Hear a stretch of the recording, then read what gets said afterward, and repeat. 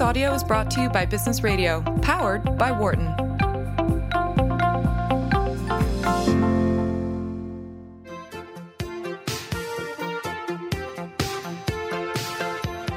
Welcome to the Business of Healthcare on Sirius XM 132. Note we've moved from Channel 111. We're live every Tuesday at noon Eastern Time. I'm Jeff Foyt, Principal Medical Device Consultants at Ridgewood, a firm dedicated to evaluating the clinical and cost effectiveness of medical technologies. I publish frequently on this topic in the peer-reviewed literature. I'm also an editor of one of the leading peer-reviewed journals on cost effectiveness. Lastly, I'm a 1985 graduate of the Wharton Healthcare Management Program. If you're interested in joining in the conversation, please call us at 1-844-WHARTON. That's 1-844-942-7866. Today, we'll be discussing the role of clinical trial participation in cancer research. We'll discuss barriers to participation, the need for participation in cancer trials, and recent strategies to enhance participation, including the Targeted Agent and Profiling Utilization Registry Study, or TAPER, and NCI and VA interagency group to accelerate trials enrollment or navigate. Here are the statistics. Fewer than 1 in 20 adult cancer patients enroll in clinical trials. Low accrual in cancer trials is a major barrier to progress in cancer therapy. However, the data are consistent with the concept that a clinical trial system that enrolls patients at a higher rate produces advances at a faster rate. This also means that survival increases and mortality is reduced. Additionally, 70% of Americans are inclined or very willing to participate in cancer trials.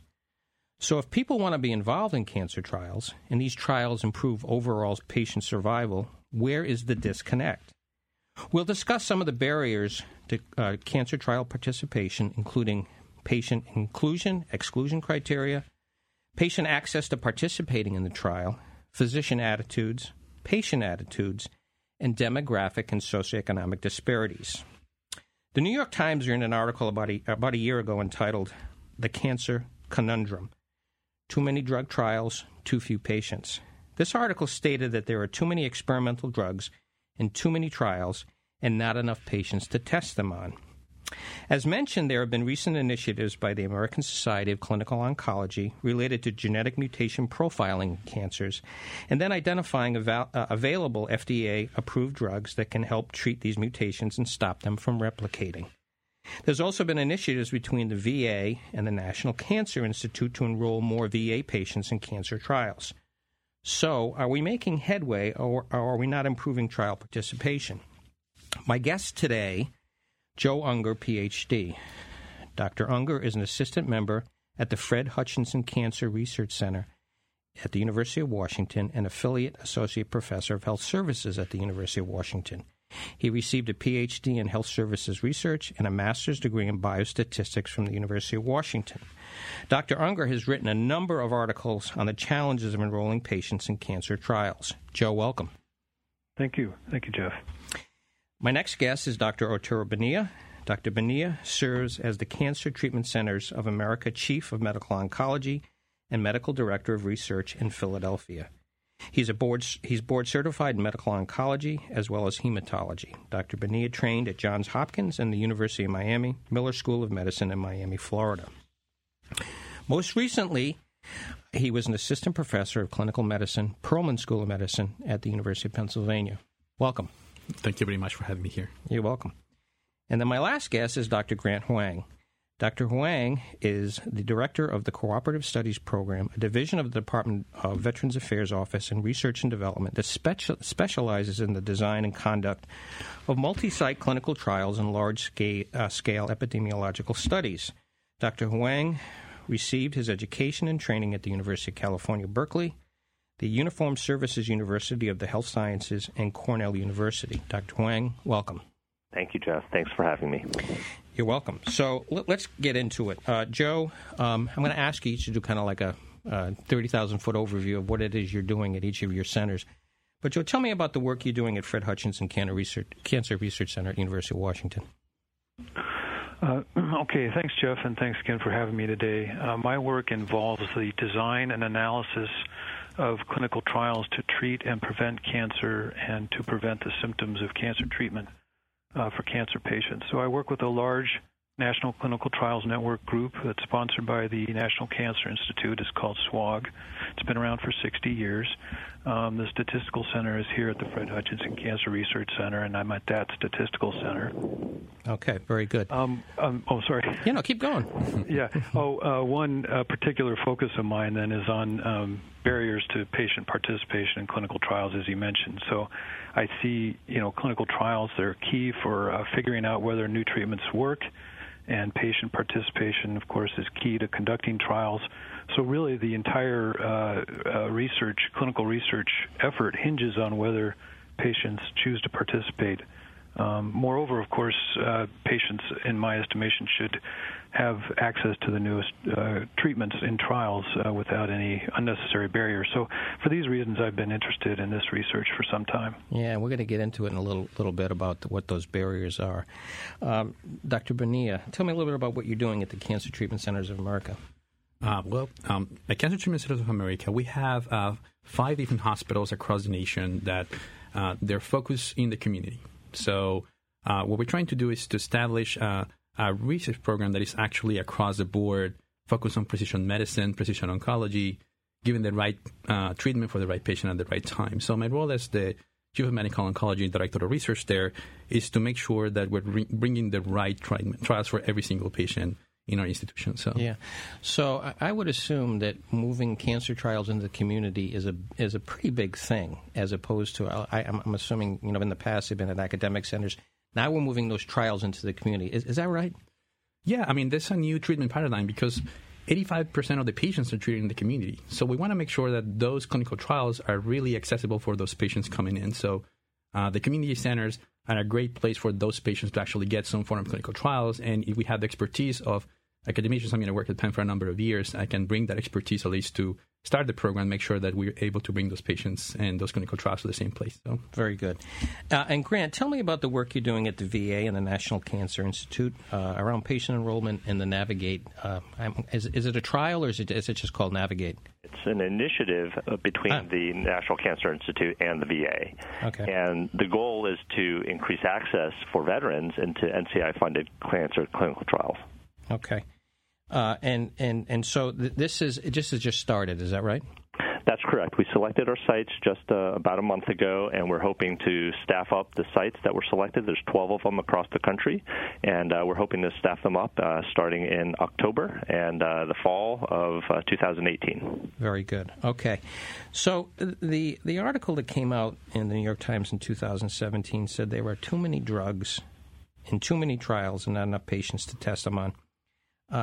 Is that right, or is there something else going on here? I'm going to open it up to the Arturo. You're shaking your head, so I'm going to pick on you first. So go ahead. I understand the intention of the article itself. They're trying to say, there's a lot of these clinical trials, and we're not enrolling enough patients. There's only 5% of patients or less. I think if we look at the community, and even for minority patients, we are getting less than that. It's like 2%. But I think the gap is not because there's too many trials or too many drugs. I think we don't have patients coming to the right place.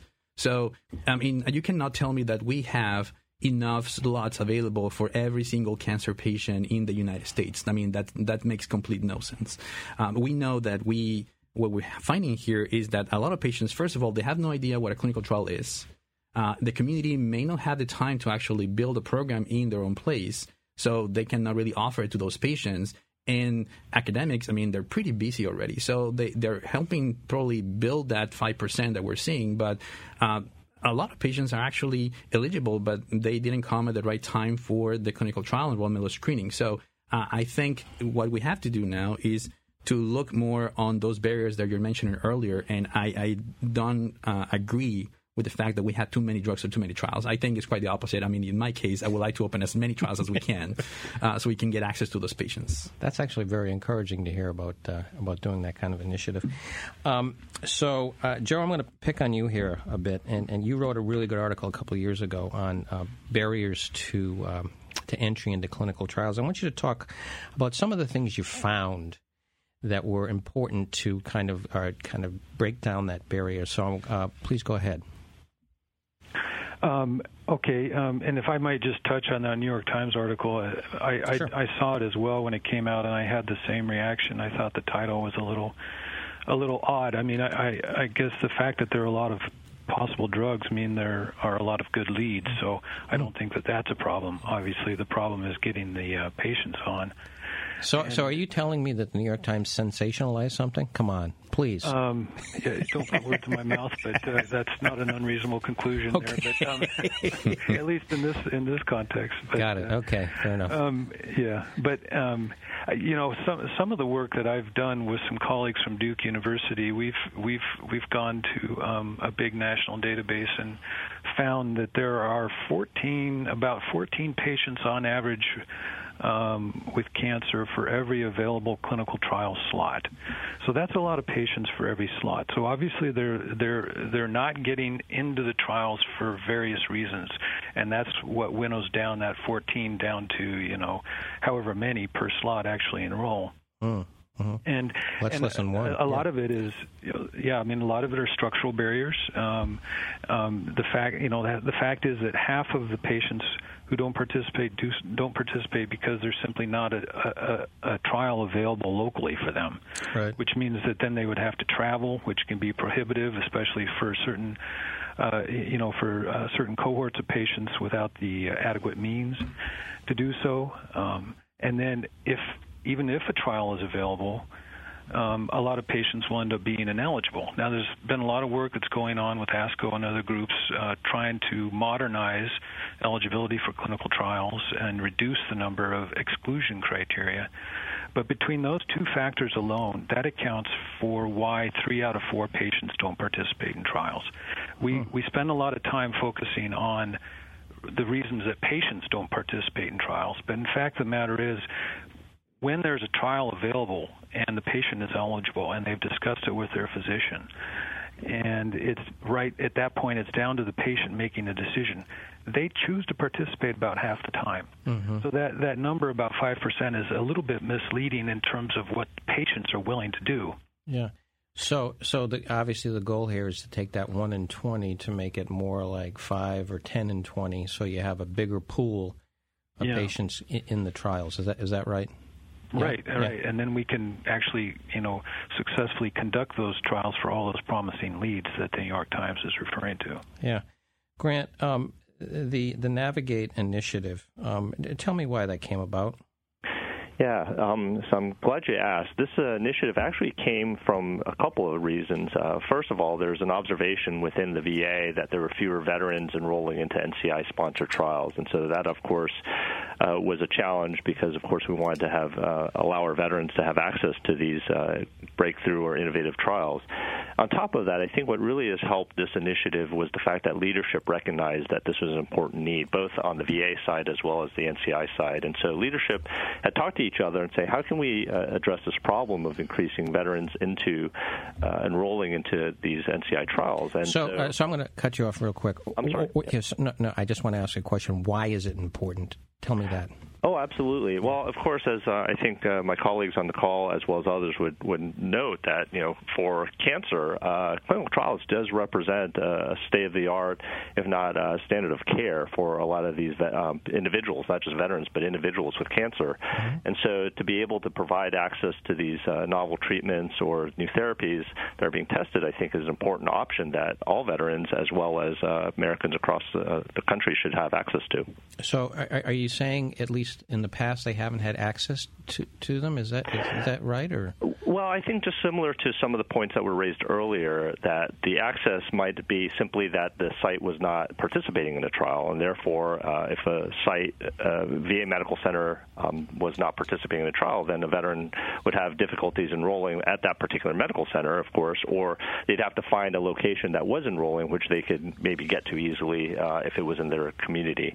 That said, there's about 100 or so VA medical centers that do clinical trials across the country, and for any given trial, you might have maybe just a handful of them participating, let alone the number of sites total across the whole country. So I think those are some of the challenges that we face in this area, not just for cancer trials, but I think in any clinical trial.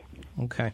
So there are some other barriers. I know that, Joe, you touched on a couple of them, which is, the inclusion-exclusion criteria and access to cancer centers.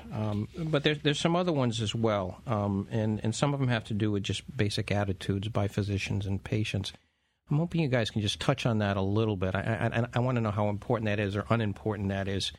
Arturo, can you kind of provide some insights into that? Yeah, absolutely. Well, I think as an oncologist, who work in the community and also in academics, I understand both sides of the spectrum of why there will be different attitudes depending on where you are, right? So I think all of us are into science, every single oncologist or physician will be interested in innovation and helping our patients to get better access to better treatments. But it's also about, if I'm going to open a clinical trial here, what do I need to do? In the community, you are running the mill. You're seeing a ton of patients. They're coming left and right with different kind of malignancies. And if you want to open a clinical trial, you need to have a regulatory person. You need to have who runs the lab. You need to have the visits from the sponsor coming in to make sure that they check everything. So that changes the attitude of, maybe I should just refer a patient to the academic center. So that's one thing. Uh-huh. And from the academic center perspective, it's like, I'm seeing all these patients in second opinion and whatnot. Why am I seeing these patients at a late stage? Like all of them had been pre-treated before. Why didn't the community oncologist send me that patient earlier when I have actually given them the access to this clinical trial that I have promising for whatever option? So I think what we need to have is a little bit of communication between those two stakeholders and make sure that we'll work as a community of physicians, not only the academics and the community, but we actually kind of like a continuum across the board. So is that working now? Is that communication getting better between academics and the community centers? And do you have any examples to kind of justify that particular opinion? Well, I think, for example, the Navigate study, the initiative that we're talking about, is one of those examples, right? So the VA technically wasn't considered as an academic center beyond training of physicians and nurses and whatnot, but it wasn't considered a clinical trial site. Now the NCI, who is by default the standard of care of how we run clinical trials, is working with the VA to bring kind of these things together, kind of bridge the gap. I think those initiatives are happening as well. Where we're talking about the TAPER study, which probably we'll talk later down. Yeah. It's actually a joint effort between academics and community to actually help patients to get treatment based on molecular alterations. So I think that's helping. And also CROs, which are the ones selecting the sites, are understanding that as well. As long as you have the infrastructure, you should be able to. Okay. So you're listening to the Business of Healthcare on Sirius XM 132. We're talking today about patient enrollment in cancer trials and the importance of doing that in order to forward cancer treatment and care itself. Joe, a little bit about Fred Hutchinson Cancer Center and their outreach to the community. And I'm assuming Fred Hutchinson is academic in its kind of thinking and whatever else. Is that right? They are academic, but we also partner with affiliate sites around Puget Sound. You do. We partner with Children's Oncology, Children's Cancer Center here locally, and Seattle Cancer Care Alliance, and so there's a fairly large catchment area. And of course, you probably know. I mean, the Fred Hutch is where the bone marrow transplant was initially developed several decades ago. So we, to this day, we continue to get patients traveling from all over the country to get their care here if they require a transplant. And then I would mention as well the group that I work with through the NCI, SWOG, which is a National Clinical Trials Consortium, is all over the country, and they have, pertaining to the previous point about community outreach, they have part of our program is a community oncology research program, which is sponsored by the NCI, and it allows us to enroll patients from community sites all around the country. So we end up enrolling patients from all 50 states, rural and urban. About a third of our patients come from community oncology sites. So it's a very promising avenue and for outreach. And I would add as well that there's increased attention, getting back to a point you made at the very beginning, Jeff, there's increased attention to developing treatments looking ahead to how they'll be applied in the community site. Right, so trying to anticipate, how they're going to be actually delivered in a community oncology site as opposed to an academic center where they may have been developed originally. So, Joe, has your enrollment increased in the number of patients who have cancer in that area? Are you above the 1 in 20? Or that's an unfair question. No, I mean that's a reasonable question. Yeah. We some of our we've done barrier studies, essentially as sort of an attempt to see what predicts whether patients enroll into trials in our affiliate in our participating sites, and we get about 15% participation. You do. Of course, that's much higher. It's a mix of very involved community oncology sites as well as academic centers. So they are focused towards conducting trials. So it's a little bit non-representative, but that's you need those kinds of sites as well to get that number up to 5% nationwide. So, Joe, what's the secret sauce? Just getting back to the original point I was making about how structural and clinical barriers comprise exclusions for 3 out of 4 patients. To me, that seems where the focus needs to shift to. We've spent a lot of time. There's a lot of literature about why patients don't participate in trials, and that's very meaningful because you're focusing on the patient at the point of choosing whether to participate. But in terms of the magnitude of reason for non-participation, that's just a small fraction of the problem, and we really need to start focusing, in my mind, on these structural and clinical barriers. Got it. Okay, Grant, tell me. Let's get into what Navigate's all about, and the initiative itself. What is happening specifically at the VA centers in conjunction with the National Cancer Institute? Just kind of give me the framework of what's happening here. Is intended to deal with infrastructure at the various VA sites that are participating in these NCI-sponsored trials or supported trials. As was mentioned by Dr. Loaiza-Bonilla a little bit earlier, there's infrastructure, personnel, and resources that you need to get up and running at a site before you can even consider enrolling patients and giving them access into a trial. So what Navigate is intended to do is to help provide some funding to support that infrastructure at these selected medical centers within VA. Mm-hmm. And the intent there is really to not focus on any particular trial, but rather to build up an infrastructure so that whatever trial is appropriate for that site, given the patient population, that then they could get things up and running. They could have either regulatory or other personnel, clinical staff that they might need to help start to get the site up and running and then to start enrolling patients into those trials. And so what Navigate is intended to do is not only to help support that infrastructure, but also to establish a network across the VA with the support of NCI, working together with the leadership of both agencies to be able to overcome barriers that might come up as they start to set up these sites. So, for example, if there are some policy issues that need to be addressed, rather than having one site try to figure it out on their own or try to deal with their situation locally, the ability to have, whether it be a central office here in the VA or NCI policy issues to help address those issues. Sometimes there's just questions that need to be resolved. That's what this program is intended to help overcome as well. So earlier there are some barriers that were mentioned that are with regards to enrolling patients into a trial, whether it be inclusion or exclusion criteria.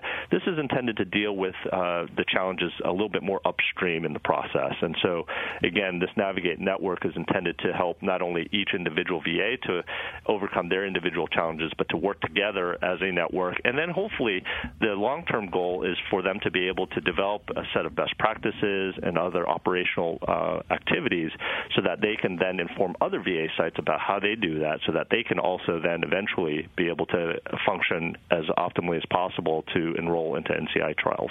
So you said you had 12 sites, is that correct, that you've identified? That's correct. Okay. Yeah, through a competitive process, we selected 12 sites out of 45 applicants nationally, and so these were the 12 sites that were based on not only experience and expertise, but also patient population and meeting goals of minority enrollment, which is a key emphasis of Navigate, and also the ability to have leadership support that will allow the initial investment that NCI is putting into these sites to have a long-term sustainability so that they can continue to enroll into either NCI or other cancer trials that they have at their site long-term. So I know you you realize why minorities are important, but help the audience explain to the audience why having minorities in these trials is also important. Yeah, there's several reasons. I think the first, of course, is that when you have a clinical trial, you want to make sure that the results are generalizable to a broader population. So having minority representation, I think, will help with that. In addition to that, certainly within the VA, but I think nationally as well, minorities are oftentimes underrepresented in trials simply because of access issues. And so it was important for both the VA and the NCI to ensure that these individuals have the opportunity to have the same type of care or opportunities, at least in these cancer trials, as others would, and so that's why these were some emphasis points as part of the program. So, and I'm just going to touch on this one additional question, then we need to take a break. But so if you don't have enough minorities in a trial, and you get the results, and you want to apply it to the general population, it may restrict the indications for that particular drug. Is that right, or treatment, or no? No, not necessarily. Well, I think I can. I mean, I certainly can defer to my other colleagues who have more experience in the cancer medications, but certainly there can be limitations, or at the very least, I think if FDA is giving their approval, they might note that, and they might ask that there be other representation of other populations afterwards, assuming there is approval for that drug. Okay, Dr. Bonilla. Get more data. Yeah, I can comment on that. So typically the FDA and other regulatory agencies, including the EMA, they do not look at race specifically or ethnicity or anything like that to discern between approvals. Yeah. There's some differences, of course, in certain drugs, like anti-angiogenic agents, for example, some biology of diseases that changes across the board. But that's the intention of actually getting studies open at multiple sites across the world. So actually we have representation across multiple populations. When things are done in the U.S. only, of course, we want to include minority patients because that means that we're not only doing it scientifically sound, but we also are giving access to patients that otherwise will not have access to those drugs. So, got it. So I think it's more about also being equanimous in how we actually bring those clinical trials to everyone. Great, good. So we need to take a break. We are speaking today about patient enrollment in cancer trials. My guests today are Dr. Joe Unger from Fred Hutch Cancer Center at the University of Washington, Dr. Arturo Bonilla from the Cancer Treatment Centers of America in Philadelphia, and then Grant Huang from the Veterans Administration. We'll be back in a few. Welcome back. This is Jeff Voigt, and you're listening to The Business of Healthcare on Sirius XM 132. We're talking today about patient enrollment in cancer trials and trying to get an uptick in that particular aspect of it, which is extremely important. My guests today are Dr. Bonilla from the Cancer Treatment Centers of America in Philadelphia, Grant Huang from the Veterans Administration, and Dr. Joe Unger from the Fred Hutchinson Cancer Center at the University of Washington. So let's get into just a little bit more detail on let's talk about phases of clinical trials and what they mean and what you're trying to achieve in each phase. Dr. Bonilla, can you talk a little bit about that, please? Sure. So, yeah, I think this is a very important point because many of our patients always, whenever we're talking to them about clinical trials, they don't have any idea what that means. So once you have a drug that is very promising in the animal model, then you want to use it in humans, right? So there's you submit an IND and then you start a clinical trial. What's an IND? What's an IND? It's an application in front of the FDA so you can actually use it in humans, right? So aim for commercialization. So you do phase 1, phase 2, and phase 3 trials. There's also phase 4, which is after commercialization. So when you're looking at phase 1 clinical trials, you're trying to find the dose.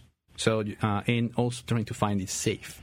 So you try the dose of the patient, test a number of patients, typically less than 20, 30 patients, and then you find the dose. So you put patients of typically 3 plus 3 plus 3. So depending on that cohort of level, you go level up, up, up. Once you hit the wall from side effects, you choose basically the one that is the tolerable for patients. So that's phase 1. Yeah. So once you have that, then you want to prove that actually makes anything like effective against cancer. So you go to a phase 2 clinical trial, which could be a single arm, or it could be a randomized versus standard of care. Yep. So patients typically can get placebo or not, but typically you just test the dose that you found in phase 1, and the patients go through the treatment, and then you find signals, response rates, potential survival against historical data, etc. And once you see a successful phase 2, then you move to phase 3. Mm-hmm. Phase 3 is what typically, right now it's changing, but the FDA looks at that as a registration trial, the one that gets published in the big journals and actually showing that treatment is better than the standard intervention. Got it. Yeah, so okay. that involves multiple sites and hundreds of patients. So community-based typically is involving a lot of phase 3 clinical trials, but now we're trying to move more towards the phase 2 as well to help to move forward that discovery phase much faster. So you mentioned that the FDA has come out with some guidance as it relates to, they're calling it seamless trials. Help me understand what that is. Correct. So in the past, you had to run the phase 1 clinical trial and then present that data, publish it, and then submit that data so we can do the phase 2 clinical trial and so on. Right. Now they're trying to do basically a continuum of the phases across the board. So you do phase 1 and phase 2 right away in the same clinical trial following guidance. So the FDA actually yesterday released some guidance on those expansion cohort clinical trials where you're actually finding the dose, finding the safety, and at the same time putting the patient into the trial and follow them to find signals, hopefully for registration. Okay, so that obviously cuts a fair amount of time out of the trial process, clinical trial process, and potentially can get drugs or therapies into mainstream much quicker. Is that correct? Absolutely, yeah. I think that's key. And another point that I thought was important is that we're also moving now to a new concept called the just-in-time trials.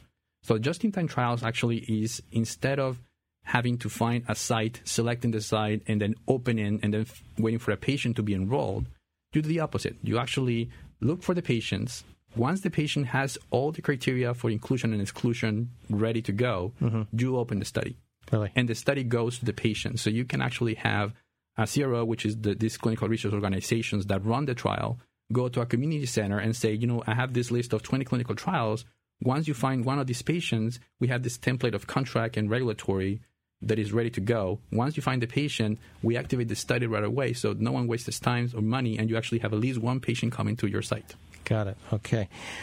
Joe, you wanted to mention a couple of things about some of the barriers, and you talked about income and age disparities. You mentioned that. Help me understand what that is.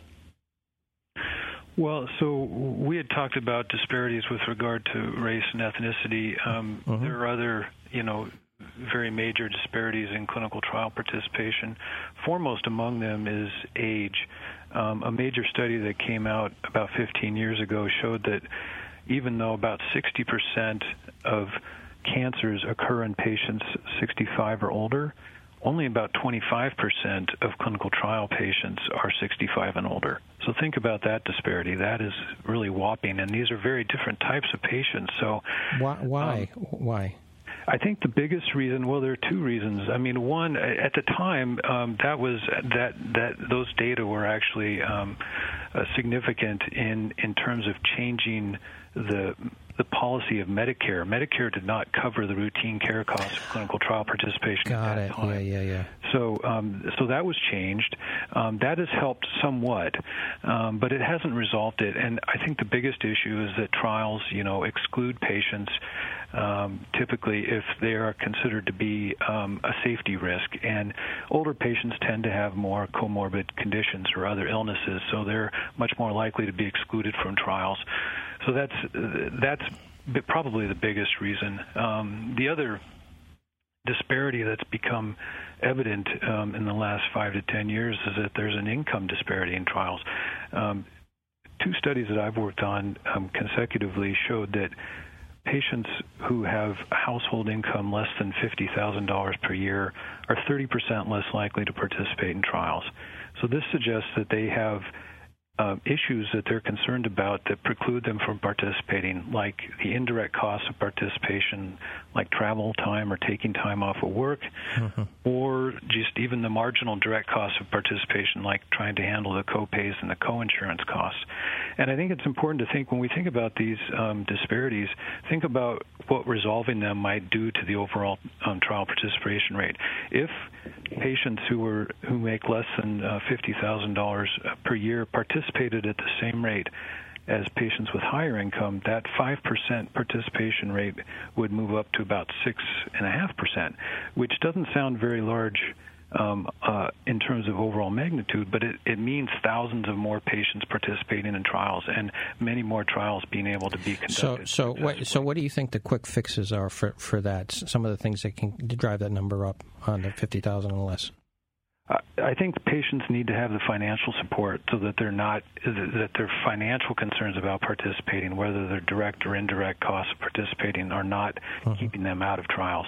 Recently, legislation coming out of Congress is mandating pilot programs to see whether or not providing some level of reimbursement for patients in federally sponsored trials can actually move the needle on this one, and I think that's a very important step. Yeah, I got to tell you, my experience in working with Medicare on clinical trials, they are probably the easiest to work with as it relates to covering the routine costs for care, even more so than I think private insurers. Most especially, on the cancer side, and I think most private payers now have some kind of policy that says they'll cover cancer trials, but non-cancer trials that are, patients who are at risk for maybe it's heart disease or heart failure, Medicare is covering a vast majority of the costs of that care, including the investigational device. And I got to give them credit, that they're doing that kind of stuff to get patients enrolled, and it provides, I think some really good clinical data that can be used, I think, in moving the needle forward as far as getting things out to the marketplace. Doctor, yeah. Just Joe, go ahead. Yeah. I agree with you completely. I just keep your eyes out on the American Cancer Society Cancer Action Network website. They've put together some research that showed, although I agree with you that many health insurance companies do cover the routine care costs, many do not as well. Yeah. And that ends up applying to almost 100 million people. Yeah, they got to. I mean, I personally think they got to step up, the private insurers. Yeah. So, Dr. Bonilla, I wanted just to echo that comment. So, something that we have been doing at Cancer Treatment Centers of America, as we will building our research infrastructure and increasing their portfolio, is that we were in front of payers and telling them, when you're looking at pathways or like standard of care, that 15% of pathway, it has to be clinical trials. Because at the end of the day, those patients are going to get free drug from the sponsor. They're going to get the right care. They're going to hopefully get benefit from better treatments. And is a lower cost than actually patients getting investigational random places or getting off-label or right-to-try kind of approaches, which that's another question for the future for controversies. But I think that what we need to do is keep pushing and showing how valuable it is for payers to see that actually clinical trials is showing that everyone is following the right track and we're doing quality care for patients. Right. So I'm going to get into the weeds here a little bit. Let's talk about what the TAPER initiative is. And Dr. Wang, I don't know if you guys are involved on the VA side, but tell me, I'm going to ask Dr. Bonilla first, and I'll defer to you, Dr. Wang. So tell me about TAPER, what they're trying to do, and some of the specifics related to it, to getting things, getting new treatments out for different indications. Correct. So TAPER is an initiative from ASCO, from the American Society of Clinical Oncology, the largest organization for oncologists in the world. They decided to run a clinical trial, and that's great. What they're trying to do is to kind of really solve the question that many of us were doing already in our practices, which is, okay, I run next-gen sequencing testing on my patient just to find options because I'm running out of options. So you're doing a genetic makeup of the patient, or is it just the cancer? You're looking at the cancer? Of the cancer. Okay, got it. So, and I happen to find a random alteration that it's targeted... A mutation. A mutation that is just matching a drug that is currently available, but is not approved for that indication. Got it. So let's say you have a BRAF mutation, which is something that is present in melanoma, for example, and a patient with lung cancer has it. Now, in the past, it was not approved for BRAF. I mean, we don't, but if we've had the BRAF alteration, you can try it and see what happens. They fall in the same pathway. So the idea of this trial was to say, okay, how about if I run next-gen sequencing on these patients, find the alteration, and instead of giving the patient treatment specific to the tumor type, I do treatment specific to the genomic, to the blueprint in the DNA. Right. Using drugs that are currently available. Like, we already know the dose, we already know they're safe, we already know how to manage them, but let's use them, instead of using them off-label, let's do a clinical trial and put patients in those little buckets. So that clinical trial design is called a basket trial. Okay. Yeah, so a basket trial means that instead of you looking for just the tumor type based on topographic, like location, like lung, breast, etc., you're just looking at mutation names. So you have a BRAF mutation, or you have something called tumor mutational burden, which is a ton of mutations happening in the tumor, and then you quantify based on numbers, and then see if the patient responds to immunotherapy, for example. Got it. So the TAPER study is a pretty good study because it's open at many community centers, and it's basically just doing that specific approach to patients. So how many centers around the country are doing TAPER? So they're expanding. So right now, as of now, there's over 20 sites. There's going to be hopefully a second version of TAPER with more clinical trials. I also may say that the NCI is doing a similar effort, and it's called the NCI Match Study. That's different kinds of drugs, and they're not necessarily all of them currently available. They're also using investigational and just opening at 3,000 community-based centers. Wow. So that's also a very, very good effort that's happening right now. But the purposes of TAPER, I mean, CTCA has been a very active...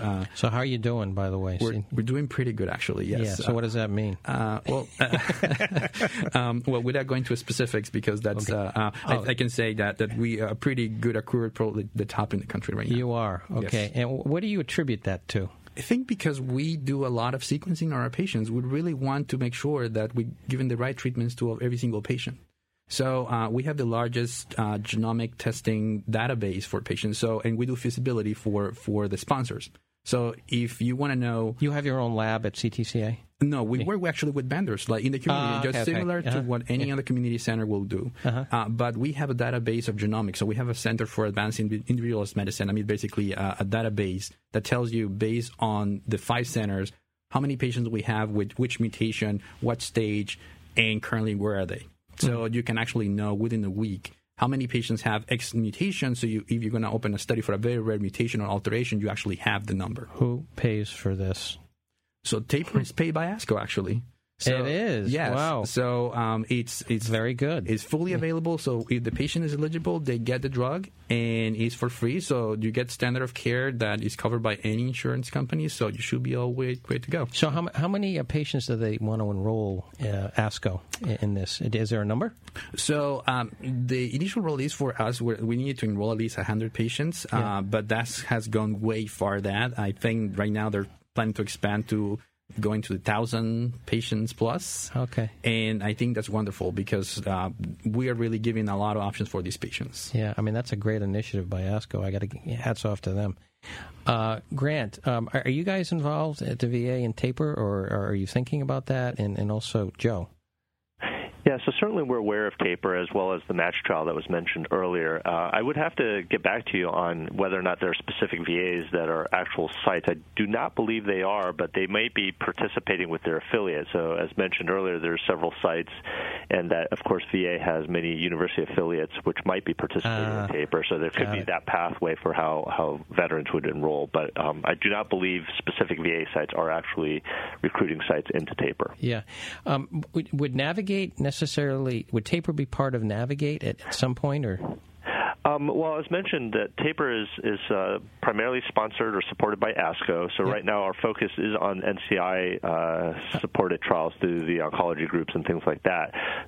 So we'd have to think about how TAPER would fit into the portfolio. But pretty much the goal of Navigate is intended to open up any trial that would be particularly fitting for the patient population at that given site. Okay. And again, with Navigate, it's paid for by the VA. Is that correct? No, actually it's supported by the NCI. Oh, it is? Okay. Yeah, so the way it works is NCI is providing the funding, if you will, for the infrastructure I mentioned earlier, and what VA is doing is providing the management framework or helping to navigate through the VA system to allow those sites to be up and running to participate into these studies.